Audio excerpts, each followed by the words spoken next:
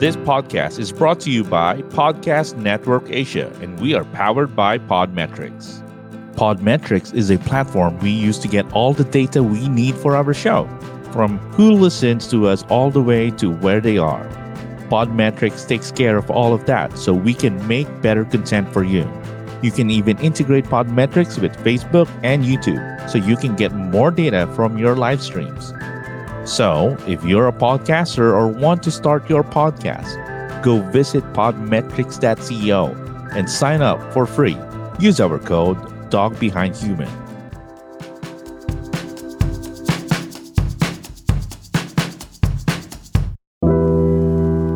We didn't care kung mixed breed siya, kung askal siya or anything, for as long as maganda yung temperament ng parent. Hey guys, you're listening to the Dog Behind the Human podcast with me, your host, Doug Coach Francis. All right, guys, thank you so much for tuning in to your favorite dog podcast on Spotify, Apple Podcasts, Google Podcasts, Radio Public, and other podcast streaming platform. This is your favorite dog training show. Actually, this is not just a dog training show. This is a show about your four-legged best friend, your daughter, your son, whatever you relate with your dog. So this is the show called The Dog Behind the Human. And in this show, we interview people and their interesting stories about their dogs and how their dogs have affected their lives. And today we have a co-host. Matagal nyo na siyang hindi naririnig in our podcast, and my co-host for this episode is Irene. Irene, hi. Good morning. Good night. You forgot good afternoon. Good afternoon. There you go. So no matter what time you are in listening to this podcast, I hope you enjoy the show. So kasama ko si Irene. Irene has been with me and caring for dogs. So if they call me Dog Coach, minsan tinatawag na rin si Irene as Coach Irene. And I would say she is, well, what you would say, a professional pet care. Or pet care professional rather. Tama? Oo, pero naiilang pa rin ako pag tinatawag akong coach. Parang yung ilang mo pag tinatawag kang doc. Oo nga. Tinatawag akong doc. Minsan tinatawag sa akin, Doc Coach. Oo. Francis, ano sinasagot mo? Ano ba yung sinasagot ko? Hindi ba ako doc? Hindi pa ako doc. Oo. Coach lang po ako. Hindi po doc. Okay. Pero again, nadudulas pa rin. Most of our clients would just think na doc coach. And then we have a good friend who visited kanina sa school. Tinatawag niya akong doc. Tapos po pa ng po. Okay. So sabi ko, bakit ka ba po ng po? Sabi niya, well, you have earned that kasi you're doing this. No? So, I don't know. I don't think na kailangan naman akong ipo. Though I have silver hair. Baka kasi yung silver hair. Oo nga. Minsan pag pumunta ako sa SM, tinatanong ako, meron po ba kayong discount or magpapadiscount po kayo or senior? Oo. Ano sinasagot mo? Wala. Wala ka naman sabihin ko meron. Dapat sagot mo, nakalimutan ko yung senior card ko. Oo nga eh. Wala yun parang yung booklet ng ng mami ko kasi senior na din. Alright, so we have a guest today and she has been a long-time friend na din. Someone that we think someone that we trust when it comes to dogs and business din. Magaling to sa negosyo. Oo. Siya yung takbuhan namin pag wala kaming makausap sa podcast, ganun. A think tank, di ba? Madaming ideas. Minsan, na lang. minsan hindi ko alam kung kinakausap niya ako, may kasama ng sermon. Oo, nagsa-SWOT analysis. Nagsa-SWOT analysis bigla. Nagugulat na lang ako, ang haba ng message. Ito na yung kailangan kong gawin. Right, pero she is 100% dog lover and she has been rescuing dogs for as long as she can remember. And then marami-rami na siya na-rescue. Yung iba, dinadala niya sa farm. Yung iba talagang pare-home na. And lately, meron isang dog na na-rescue niya from the streets of, I think, Binondo. Tapos, this dog was eventually picked up by Paws and then eventually got adopted. Yes, adopted na siya a couple of days ago. Right. Ending. And not to mention, she has a potential to be a really good dog trainer, pero sabi niya, Coach, kaya mo na yan. Oo. Kasi busy siya tsaka mayaman na siya. Oo nga, mayaman na to eh. Pautang nga, baka pwede tayong umutang. Oo. Oo. Nako, baka biglang mag-exit. Sige. All right. So, without further ado, welcome to the show, Diana Chua. Hello. Hello.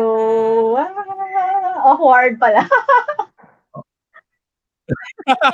Wala na. Natahimik ka na. Hindi, ano yun, hindi ako pwede mag-train kasi I have my own problem dog. May problem dog daw siya kaya hindi daw siya pwede mag-train. Pwede mas lalo. Yeah. Kasi, mas lalong pwede kasi you're learning. Malaking problema. Hindi na, kailangan, problemahin ko muna yung sarili kong dog. Pag nagkukwento tapos ang trainer, tapos nagugulat na lang ako, nabasa na din pala ni Diana yung book niya. Oo nga. Ang dami niyang resources. Folks, yung mga ilang libro na nabasa ko at saka yung mga ibang trainers na fina-follow ko like Dunbar and Emily Lurham, yung mga iba-iba, si Grisha Stewart. Okay, nung pinakilala ko si Grisha Stewart, binili niya rin yung libro ni Grisha at saka yung mga videos niya at pinanood niya lahat to. Oo, tapos bakit kaya niya pinanood at binasa lahat? So, yun ang tatanungin natin. Sheer desperation. Sheer desperation. Okay, so Diana, sabi mo desperation. Bakit ka, well, siguro ikwento mo muna paano tayo nagkakilala. Kasi may crazy dog ako. Parang weird talaga siya. Sobra. Relative to all our other dogs. Previous and current dog. Parang weird talaga siya sobra. Hindi talaga namin alam bakit siya ganun. We thought before, lahat ng Shih Tzu normal. Parang lang ganyan. Pero this one, nangangagat, nanghahabol. Si Bruno ba, Diana, yung first? Di ba, before mo pinakalala si Bruno, I think it was a group class with Chobe. Okay. So, ang sabi ko, tinanong ko kanina before we got cut off was, paano tayo nag-meet? Kasi I understood you were looking for a dog trainer, pero before that, meron ka ng mga ibang ginawa pa. So, kwento mo muna yan. Yung before ko kayo na-meet, naghahanap na talaga kami ng way para umayos si Bruno. Kasi may problema talaga siya. Maliit pa lang siya, puppy pa lang siya, alam namin may problema siya. Pero hindi namin alam kung ano dapat gawin. Tsaka first time namin naka-encounter ng ganun. Tapos, na-meet ko kayo kasi naghahanap na ako ng trainer for Shobe, the other dog. Naisip kasi namin na baka magkaroon din ng problema. We wanted her to be socialized with other dogs. Pero apparently, late na rin pala namin siya sinosocialize. Kasi kinuha namin siya as companion for Bruno. Kala namin babayad si Bruno pag may other dog. Hindi rin naman pala. Yun. Tapos nahanap namin kayo for kindergarten class. Pero hindi nasama si Shobe sa kindergarten. Nasama siya sa adult classes.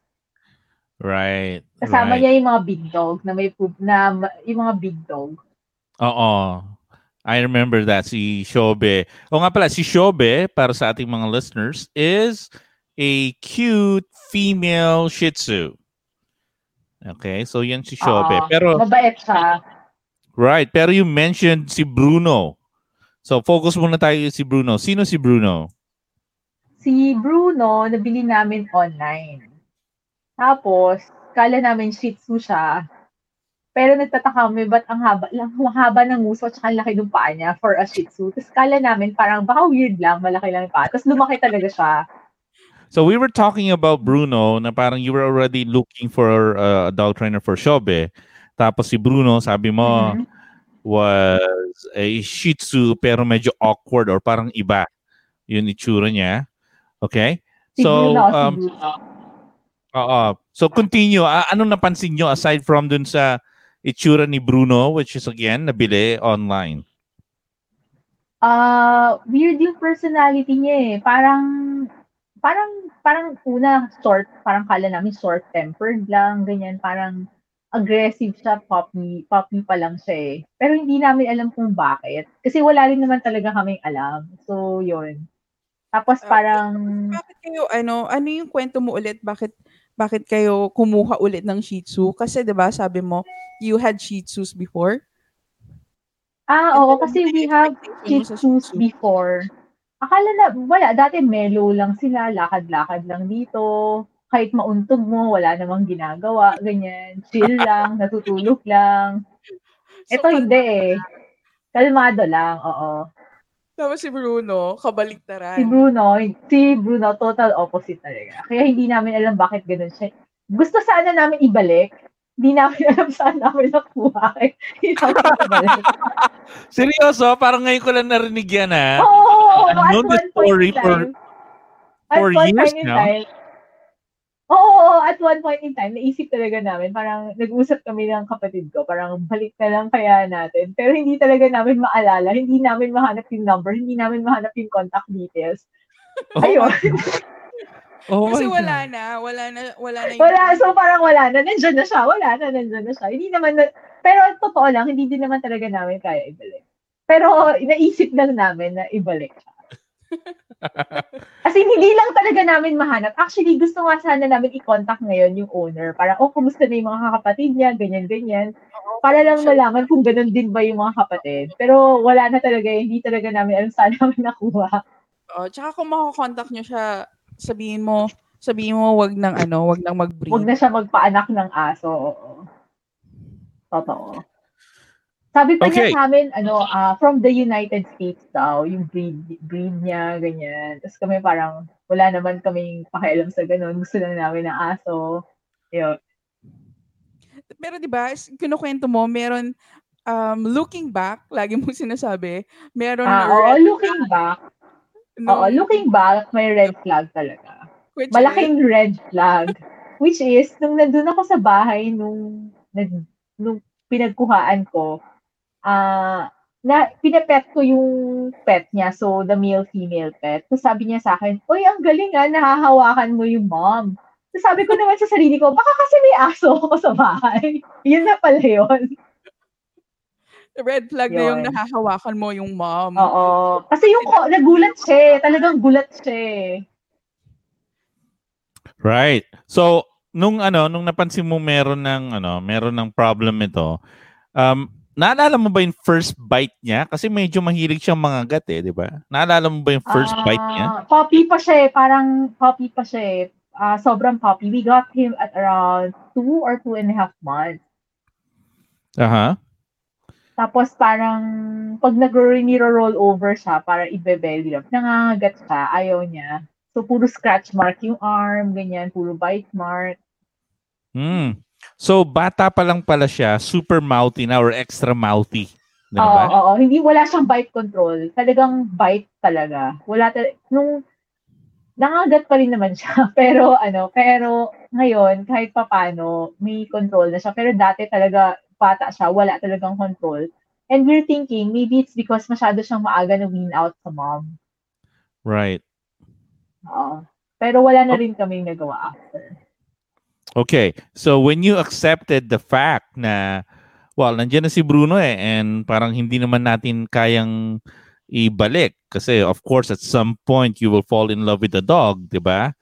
And then kahit nasubukan yung ibalik dun sa breeder, sabi nyo nga, you lost the contact. So parang you're just really stuck with the dog, right? Before we met, meron ka mga ginawang steps in trying to resolve yun aggression or hindi ko masabing aggression. I think ang tawag natin doon reactivity niya di ba? We have meron na kaming other trainers, and then we did a lot of the YouTube videos, mga Zach George, mga Kiko Pop, ganyan, trying to figure out what can we do to help him. Tapos parang parang I walk him every day. Oo, every day for at least 30 minutes a day. Kaya payat ako noon. Tapos parang tapos nag-e-effort kami pumunta sa mga areas na takot siya. Like, so po kami sa areas na may nagjo-jog pa maraming shadows para ma-desensitize siya sa shadow. Tapos, pag takot siya sa tunog ng mga tricycle, mga jeep, ganyan, hahanap kami ng area na maingay, yung sounds, para lang ma-desensitize siya. Pero parang at the end of the day, na-realize namin na more than the walking 30 minutes a day, or pag Sunday, mga 4 kilometers, walk namin, mas importante sa kanya mental stimulation. Parang mga training games. Kaya marami siyang alam na tricks kasi para mapagod lang siya. Kasi pag pagod na siya, natutulog lang siya. Kasi Right. physical Right. pagod, sandali lang eh. Oo. Oo. Pero yung mental exercise, mas napapagod siya doon. Mas napapagod siya. Oo, mas napapagod siya. Tsaka mabilis siya Alright, matuto so eh. right. So sabihin ko lang muna dun sa mga listeners natin. So yung ginagawa ni Diana na wino-walk niya, that's very important naman para mapagod. When you have a dog that is reactive or probably has behavior issues, yes, taking them for a walk is part of the solution, pero it's not going to make it go away. Ang nangyari pa din because, well, si Diana kasi medyo na-mentor din natin ng kaunti. Ang ayaw natin is yung flooding na ginagamit ng karamihan ng mga friends natin sa industry. Flooding is you're trying to socialize the dog. You're thinking na parang, hoy, gusto ko matuto yung aso, gusto ko siyang ma-desensitize. So ang gagawin ko, dadaling ko siya doon sa isang lugar na ayaw niya at ibababad natin siya doon, and we're just going to hopefully let the dog accept the fact na there's nothing you can do. This is life and you don't need to be afraid or you don't need to react. So ang tawag doon talaga is flooding. And sometimes it works, pero mas mataas yung chance na rather than solving the issue, lalo mo siyang iniinis, lalong nai-ingrain yung reactivity niya. Tama ba, Diana? Yun yung na-realize mo na parang mas importante na wag mo siyang ibabad doon. Mas maganda, bawasan mo yung stress niya and then introduce training games. Yung sa kanya kasi, nung una, parang okay eh. Parang nagme-mellow siya eh. Parang pag kanya nade-desensitize na siya, ganyan. Nagme-mellow siya. Pero eventually, nagre-revert back siya to the old, I don't know, habit or reaction. Kaya nag-change kami ng methodology. Parang na-realize namin over time na pag physical correction, lalo siyang nagiging reactive. So what you're saying is it Kaya kami helped, nag-change. pero for It a helped. short period of time. Yes. It helped, pero for a short period only. Tapos, kaya namin pinalitan din yung mga harness niya, mga collar niya, ganyan. Kasi napapansin namin yung reactivity niya towards certain things. Tapos lahat ng bago, ite-train mo talaga. Parang bagong harness, train mo, susutin niya, ganyan. Kasi kung ayaw niya talaga. Kailangan i-train mo. Tapos, mga ganon. Kailangan may technique ka pa. Okay. So, kumusta siya nung meron na kayong bagong puppy? Nung una, Welcoming ba hindi siya? namin, naisip siya, hindi din. Parang ang naalala ko kasi that day, nung i-introduce na siya dun sa new dog, naalala ko ni-walk ko siya 4 hours before. 4 hours straight before 4 hours. kami, bago namin, oo, grabe, kaya payat ako talaga dati. Saan kami nakarating noon? Ni-walk ko siya 4 hours. Ano? Saan kayo nakarating noon? 4 hours? Galing sa amin, papuntang Luneta area and back. Ay, grabe. Tapos ang init-init pa. Tapos Oo, grabe talaga. So, nung nakuha namin itong si Shobe, sabi namin, baka kailangan pagod muna siya para hindi siya maging reactive. Sandali lang nag-sniff siya. Tapos nag-bark na sila. Tapos naalala ko pa, nag-pee si Shobe, natakot pa kay Bruno kasi binabark nga siya. Oh. Hindi ko na maalala paano sila naging parang friend. Siguro nagkasanayan lang sila.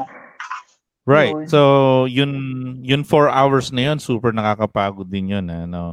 Siguro ang ginawa niya, Ako yung inikot-ikot niya napagod. muna yun. Si Bruno daw hindi. Inikot niyo yung buong hindi Pinas siya napapagod. Hindi siya napapagod talaga. Parang dun ko nga na-realize after. Dapat 5 hours. Kulang na isang oras. Init-init na parang 10 a.m. Dapat pero ano yun, hindi nag-work eh. Dapat kasama Kaya yung 10K marathon. Nag-marathon kami dati ni Bruno. Pero 3K lang. Oo, 3K lang. Oo naman, ang Basta dikit ng aso ni Bruno. Feeling ko nga baka kaya siya nagka-hip problem dahil sa sobrang dami naming walk dati. Inisip ko lang baka lang. Or baka genetic. Right. Could be genetic then. So, well, eventually nag-improve pero hindi naman totally parang 100% na wala. We're seeing improvement. Sa mga listeners natin ngayon, kung gusto niyo makita si Bruno, watch out for our Instagram account nandoon. So, tong si Bruno, we did a few sessions with him, di ba? So, explain mo na lang, ano ba kasi sabi ko nga, when you're training with me, kailangan just pick the techniques that sa palagay mo will help you out and your dog. So, ano sa palagay mo dun sa mga diniscuss natin o napag-aralan natin that is working for Bruno, Diana? Yung for me, the thing that helped him the most was interacting with other dogs.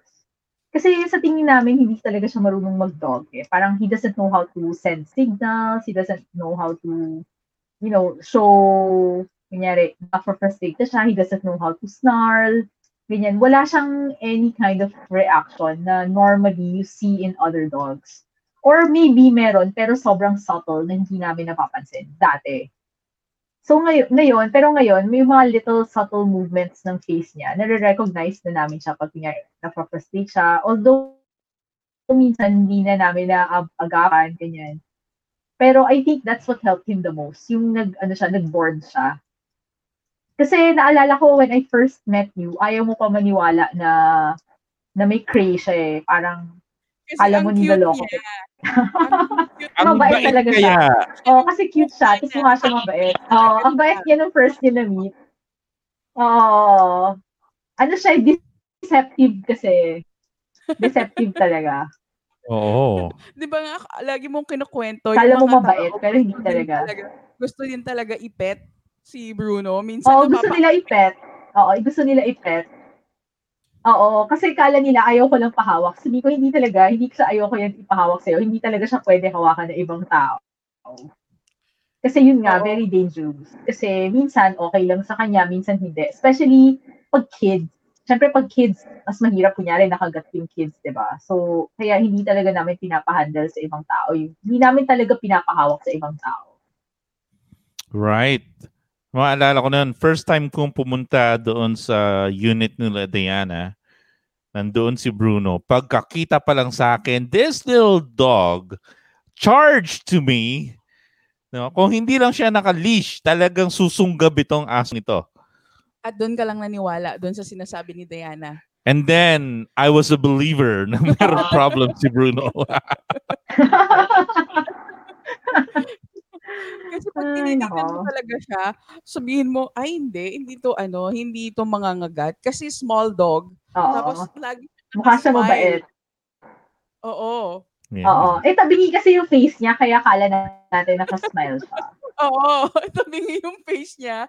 Kaya mas lalo tabingi yung face niya. Right, very deceptive. Pero hindi. Deceptive talaga siya. Deceptive talaga. At ano yung tawag mo sa kanya, Diana? Yun yung problema niya. Tawag ko lang siyang dog. Pero I think, dog. Pag nagalit kami sa kanya, tawagin namin siyang dog. Ay, dog. Nare-recognize naman niya eh. Nare-recognize naman niya. Yun. Bakit dog ang tawag Pero I mo? think the thing that he's a dog. Hindi ko alam, wala lang. Baka yan yung tawag mo na sa kanya pag Pero- naiinis ka na. Hindi, lahat kami ganun eh. Yung dog, nandiyan na naman yung dog, ganun. Nandiyan na naman yung dog. Tapos meron Ganun kang lang. meron kang laging cue para umalis siya sa tabi mo. Yung alis. Alis. Natutunan na lang niya yun. Siguro kala nga niya alis yung name niya kasi parati namin siya pinapaalis. Kasi hindi siya pwede ma-crowd. So pag Parang feeling alis yung name. niya crowded, No, nagre-react siya. Ano nangyayari pag nandun lang siya sa tabi mo? 'Di ba gina-guard ka niya, and that's yun yung nag-start. Nag-guard siya eh. Isang problem yun eh. Pag nag-guard siya, tapos ikaw yung napili niya i-guard. Like, kunyari, nandyan siya sa inyo, meron siyang pinili isang taong gina-guard, yun na yung problema. Kasi, pag guard ka niya, tapos may lumapit sa'yo at feeling niya, magiging aggressive na siya ulit. Right. Pero marami talaga siyang problema. Management na lang talaga. Hey guys, before we head on to the rest of this episode, I just want to quickly announce that the dog behind the human is now selling a few products from Lazada, and I would really appreciate it if you will go and check it out. One of my favorite is the elevated plastic matting. We use that in school, and we use this during training. My dogs also love to hang out and use this wonderful product, so be sure to check it out. I'm pretty sure your dogs would love it and you would love it too. So check out the 9/9 Lazada Big Sale. Enjoy up to 90% off on the biggest brands and free shipping with no minimum spend. All of that and more, and just click on the links provided in the episode description. Spread the word and make sure to tag at LazadaPH and use the hashtags LazadaPH99, hashtag Big Brand Sale, and hashtag Legit Salazmall. Be sure to check it out because I will check it out and I'm sure I won't miss it. So again, the 9/9 Lazada Big Brand Sale is happening. That's only for today. Don't miss out.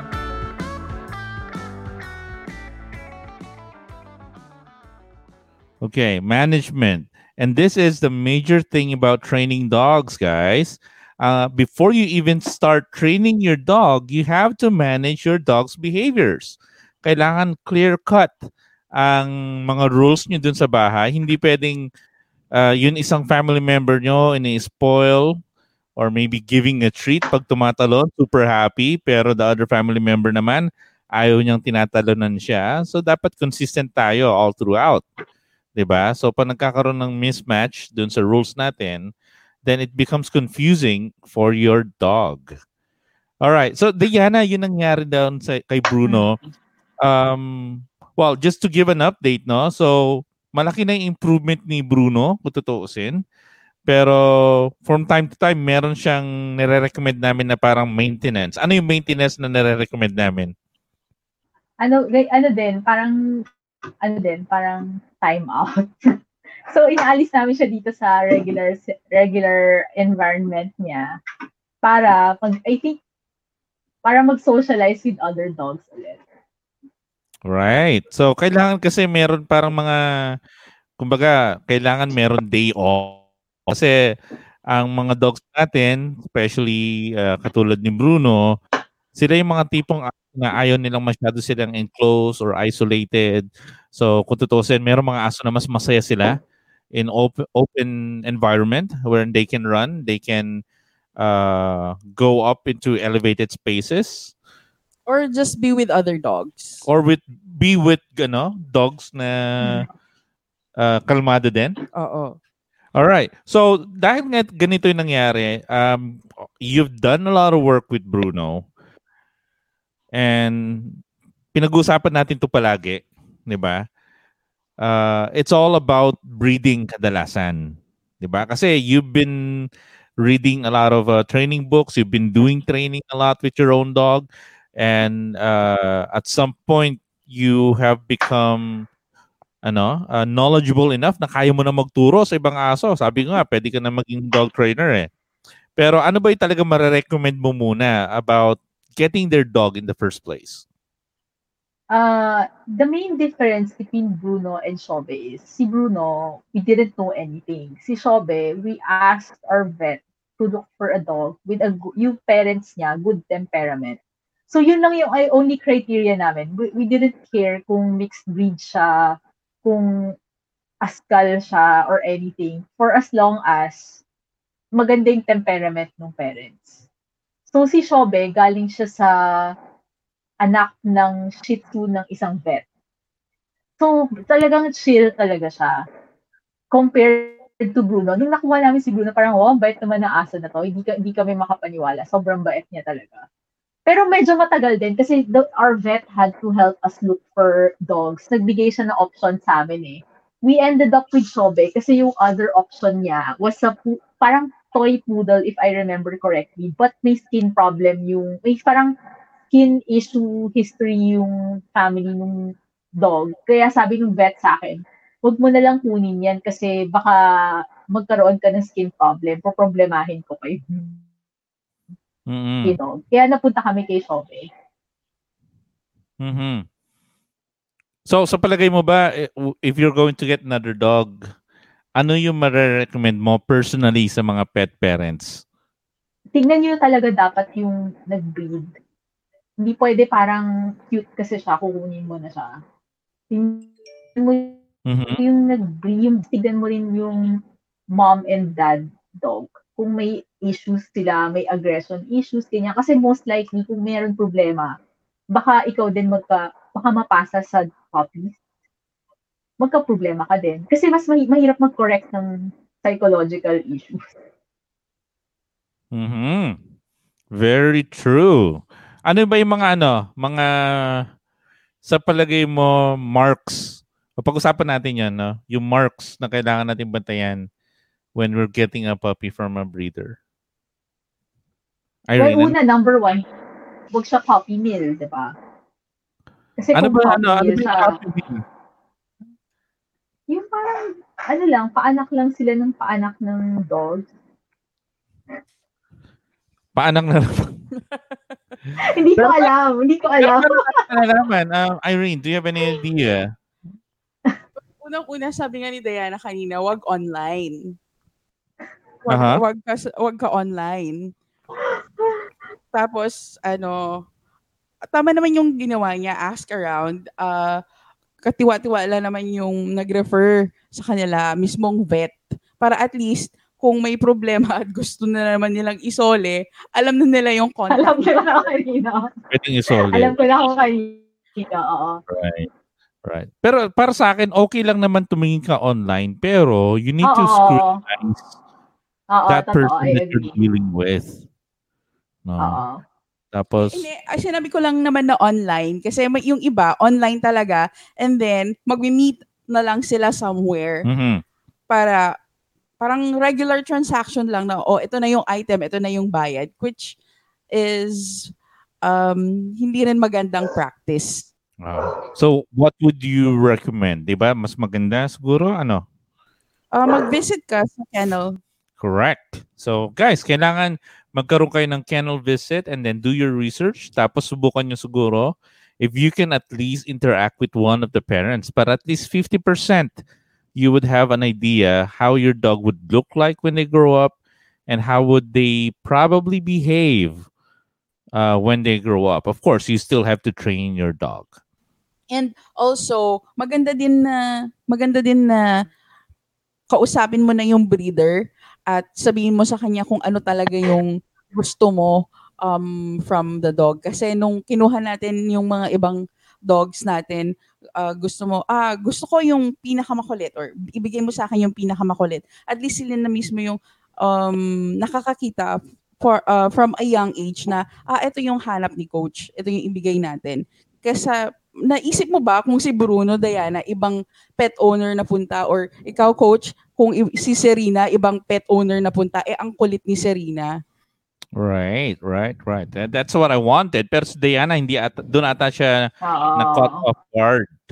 Hindi, pero expect kasi akala namin mellow, di ba? So I think really important yun. I agree na it should be, the end goal. Kunyari, gusto mo talaga show dog. Siyempre, that would be a different requirement. Or gusto mo agility dog. That's a different personality trait as well. Kung gusto mo yung sa bahay, sabi mo chill lang siya, mabait.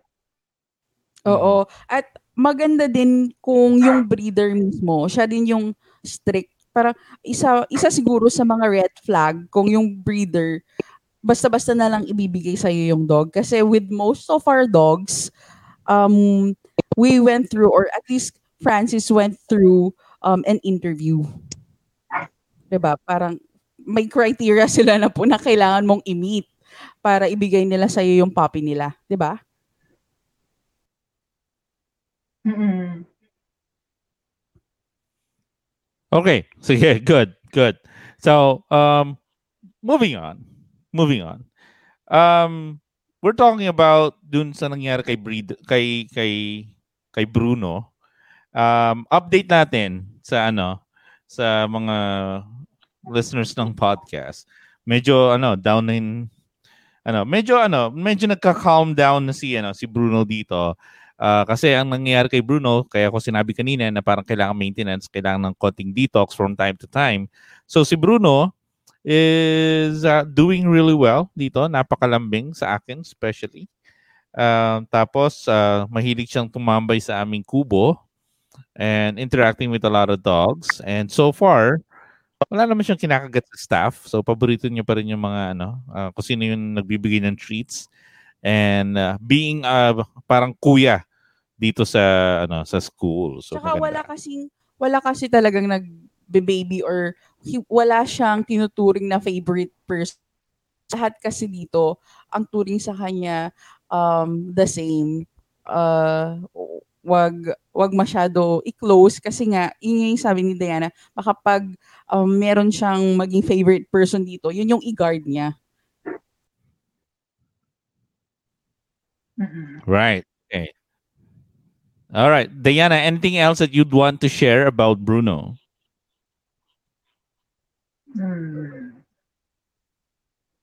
Wala naman.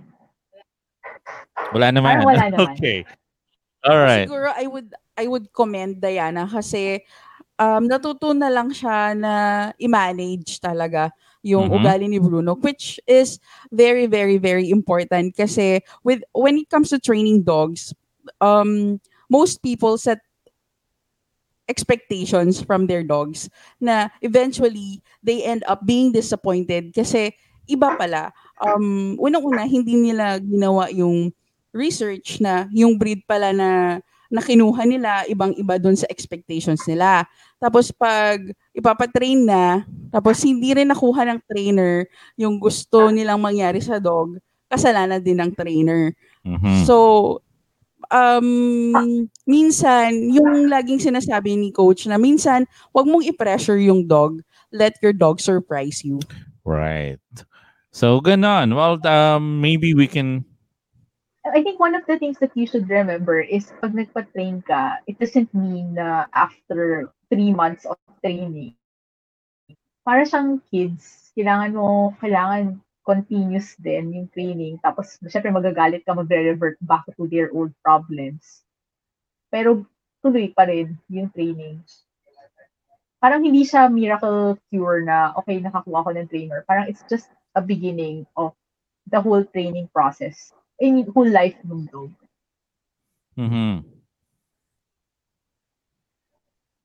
What? Thank you so much for sharing the story of Bruno. So sana meron natutunan ang ating mga listeners sa podcast. Pero let's move on to the second part of this interview. Meron kang ni-rescued lately na Aspen, Diana. And meron kang binigay na pangalan dito. Ikaw ba yung nagbigay ng pangalan? I think the dog's name is Jack. Tama ba? Hindi ako nagpangalan. Hindi ko talaga siya pinangalanan kasi sabi ko, pag pinangalanan ko siya, baka kunin ko na siya. Kaya hindi ko siya pinangalanan. pinangalanan. Yung nagpangalan sa kanya is yung si Pos na mismo. Ah. All right. Share us the story of this dog that you Oo. rescued. Paano mo siya nakita? Ano yun eh, ECQ yun eh. ECQ yun. We were driving back from supermarket. Tapos nakita siya ng sister ko. Hello, I'm back. welcome back. Hi. I'm back. Paano mo ulit Nagdepo po eh. Paano mo nahanap si Jack? Ano yung Hindi sabi namin mo, siya nahanap. Parang pauwi kami from the supermarket ng ECQ. Tapos nakita lang siya ng sister ko nasa side ng road. Actually, akala namin una patay na. Kasi nga nakita mo yung itsura, parang buto-buto na siya, tapos wala na siyang fur, ganyan, nakahiga lang siya, gano'n. Tapos, akala namin patay na talaga siya. And then we decided to, pag-akyat namin ng stuff namin, bumaba ulit ako to give water and food. Tapos, yun, buhay pa pala siya. So, nangyari, after that, pinapakain ko lang siya everyday. Parang, I don't know who the owner is eh. Hindi ko siya pwede tanggalin doon. Kasi for all I know, may owner siya. Nakatali kasi siya sa table eh.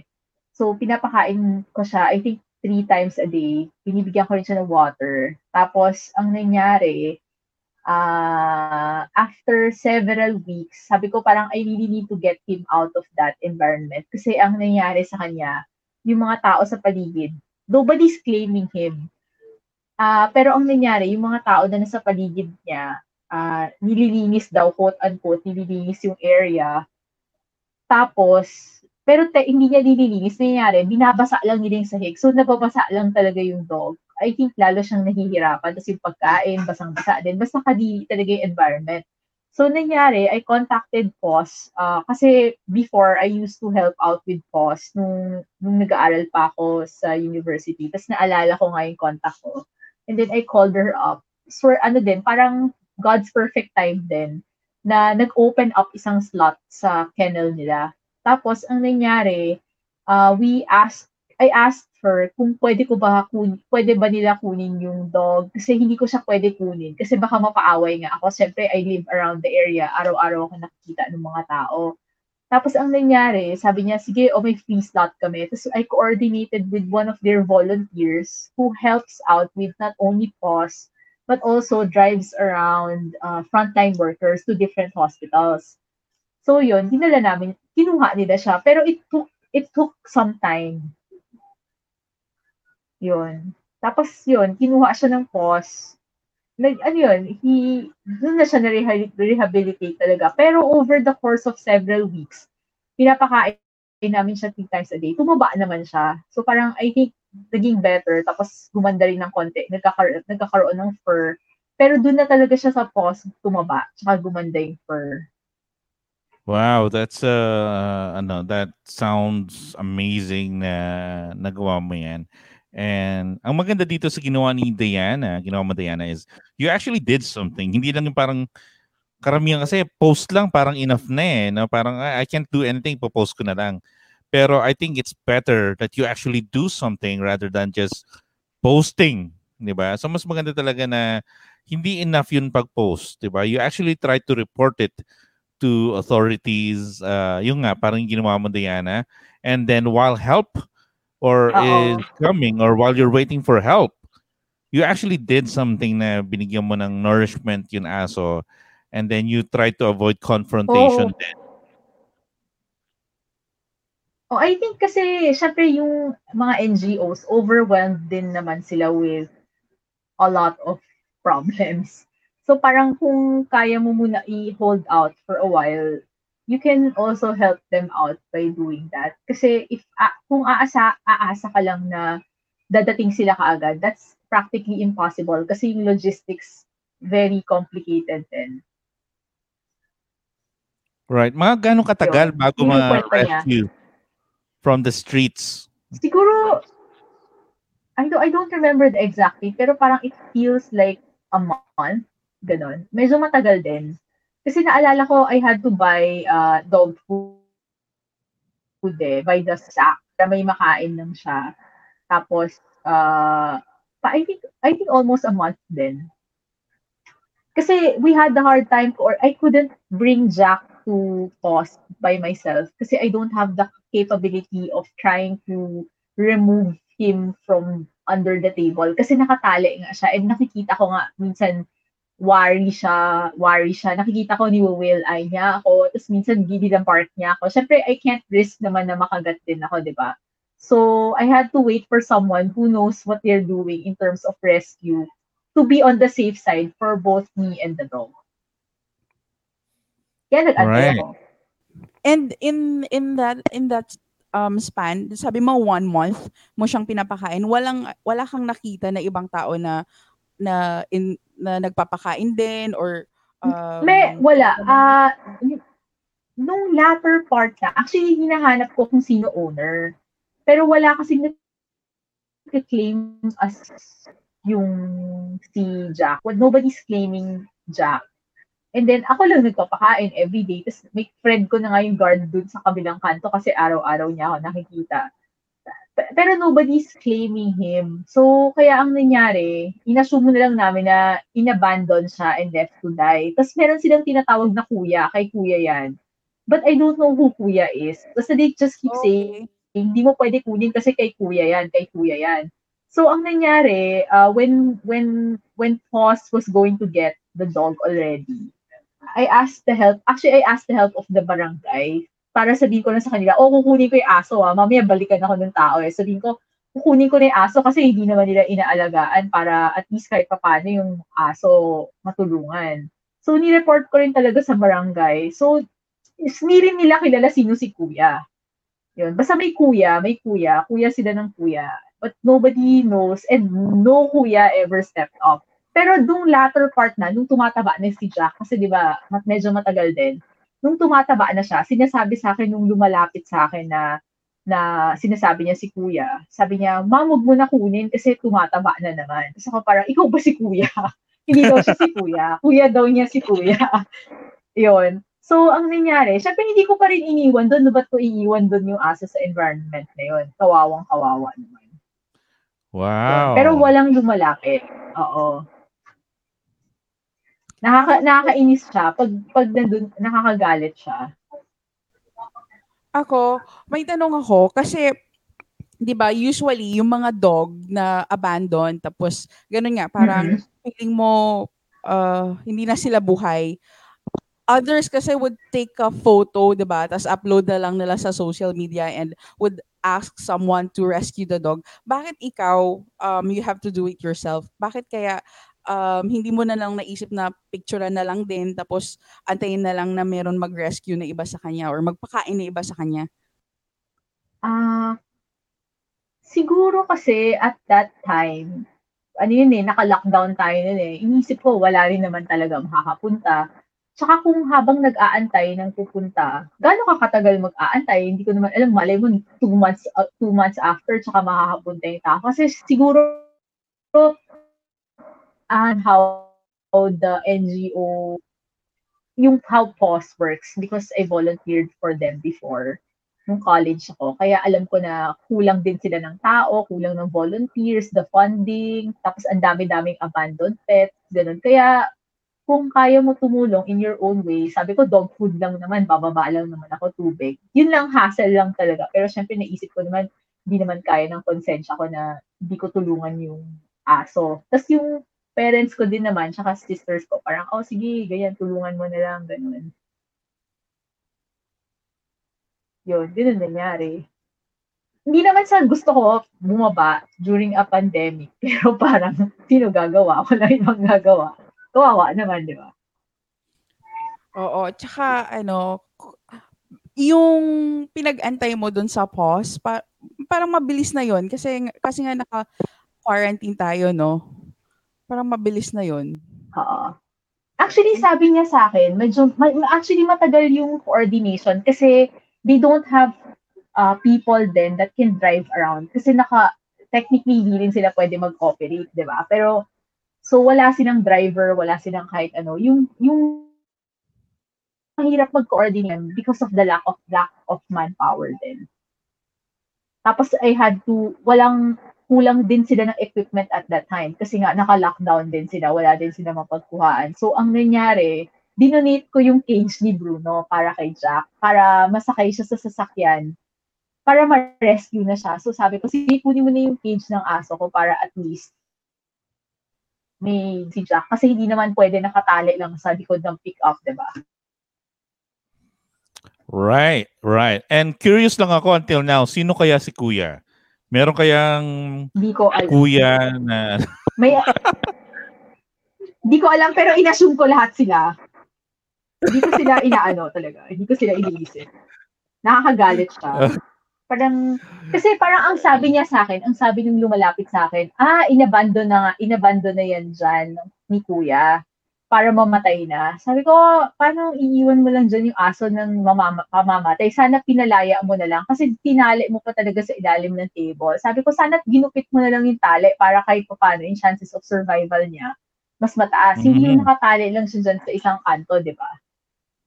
Ayun.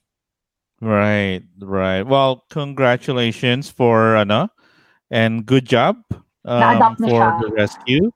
Yes, na-adapt na siya. Maybe we can also invite the person who actually adopted if we can track her. Pero well, what you did is actually pero what you did pa lang is really remarkable kasi the story of rescuing doesn't stop with the actual rescue, no? Kailangan talaga you spend time to, sabi nga nila, rehabilitate. Pero when we say rehabilitate, mas maganda, make sure that the dog is stable to be rehomed, physically, emotionally, and mentally, di ba? Para talagang walang problema. Kasi until rehoming, kailangan tama din yung family na mag-a-adapt. Tama? Oo. Okay. Pero to be fair, POS interviews their adopter, yung mga nag-a-adopt, nag-i-interview sila prior to letting them adopt dog. So I guess minatch na lang nila si Jack. All right. Well, that was wonderful, very insightful. Thank you so much, Diana. Pero bago ka namin pakawalan, may surprise kami. Yes. Si Bruno ba yan? We are going... Si Bruno, inintay ka ni Bruno to pick up mo siya after niya mag-detox dito sa school. Pero we're gonna be playing as part of our ano yan?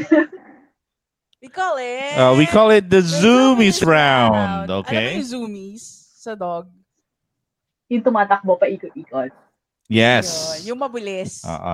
Okay? So dapat tatanungin ka namin ng mga katanungan. Okay? These are a series of questions.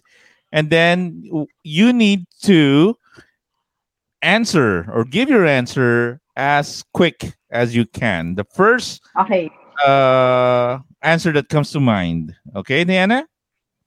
Go. All right. So again, Zoomies round. Diana, here it goes. What's the best way to pick up dog poop? Plastic.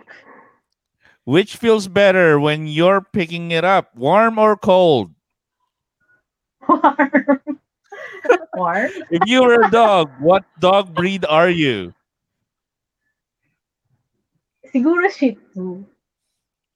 All right. If your dog could talk, do you think he would talk to you?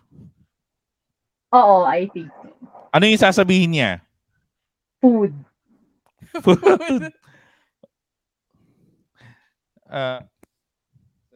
Okay, what is your favorite trick with your dog? Bang. Play dead. Choose. Saka yung bell. Choose $1 million or hear your dog's thoughts for 1 minute. Siguro marinig ko na lang magsalita. Okay. How about $1 million, or hear your dog's thought in a minute? Siyempre yung dollars. Okay. If you could give Bruno something real or imaginary or anything that you would want, what would you give your dog? ano ba to, gamit. Kahit na ano. Gusto ko siya matuto magsalita, mag-communicate. Kasi feeling ko hindi siya marunong mag-communicate. There you go. All right. And lastly, who is the dog behind the human for Miss Diana Chua? I don't know. So you have two dogs. You have to choose. First name. One favorite male dog and one favorite female dog. Sino itong mga to? Si Shobe and si Bruno. Shobe and? Bruno. Sinali niyo si Shobe kasi naririnig siya ni Shobe ngayon. Siyempre, hello. Walang favoritism. Okay. Pero ano nga, so sabi mo si Shobe and Bruno, so let's just expound on that a little bit more. Bakit mo nasabi na parang behind Diana Chua, you have these two dogs behind the human? Bakit sila yung napili mo? You've had dogs in the past, pero bakit sila? I think it's because I grew as a person through the both of them. Parang natuto ko kasi kailangan ko si Dave pa-train. Kahit takot ako mag-try, pupunta ako dun sa saan ba, yung dating training area nyo. Alayo-layo. First time ko naglalagay ng alayo. Yun. Yung mga ganun ba? Di ba? Oo, first time ni Diana nun mag-Skyway. Oo, grabe. Tama ba? Grabe, sabi ko, ganito pala yung sugar ng Skyway. Hindi ako marunong. Hindi ko pa alam yung lugar. Sabi ko, oh God, mawawala na ako. Yan. Yung mga ganun bagay. Diba? Things to do for our dogs. Yes. Kasi walang choice. Alright. And also, marami akong na-meet ng mga friends because of them. Kasi wala rin akong choice. Okay. Well, I guess that's it for this episode. Thank you so much, Diana. Diana, any final words that you would want to say to our listeners? Train your dogs. Kasi the more you train them, the better you communicate with them. Parang, kasi sometimes people say, mawawala yung personality ng dog if you get them trained, ganyan. But in the reality is, lumalabas yung personality nila if they know how to act around. Yung parang, kung ano intindihan nila, anong gusto mo, ganun. Yun. But it doesn't mean na mawawala yung personality nila. It's just that they learn how to communicate with you better. They know how to say, ayoko na, alis na ako, ganyan. And then they know what you want. Pero don't expect miracles. Yun lang. Awesome. Well put. I love the way she said that. Insert naman ng applause dyan. Right. So applause for Diana Chua. Yeah. All right. All right. Thank you so much. Diana, are you willing to go and be our guest again in future episodes? Oo yan. Oo siya. Maybe. Alam ko yan. Oo, pero audio lang. Oo. All right. Certainly. Well, thank you so much, Diana. So, ladies and gentlemen, Miss Diana Chua. And again, this has been your favorite dog podcast in the Philippines. When a man's best friend is his dog, that dog has a problem. Edward Abbey.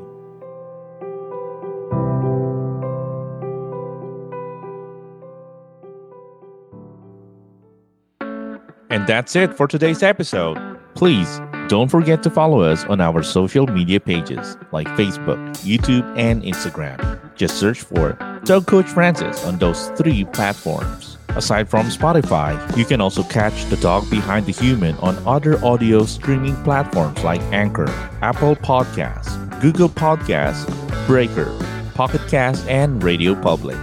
Again, this has been your host, Dog Coach Francis, and like I always say, keep healthy, keep safe, and don't forget to pet your dog.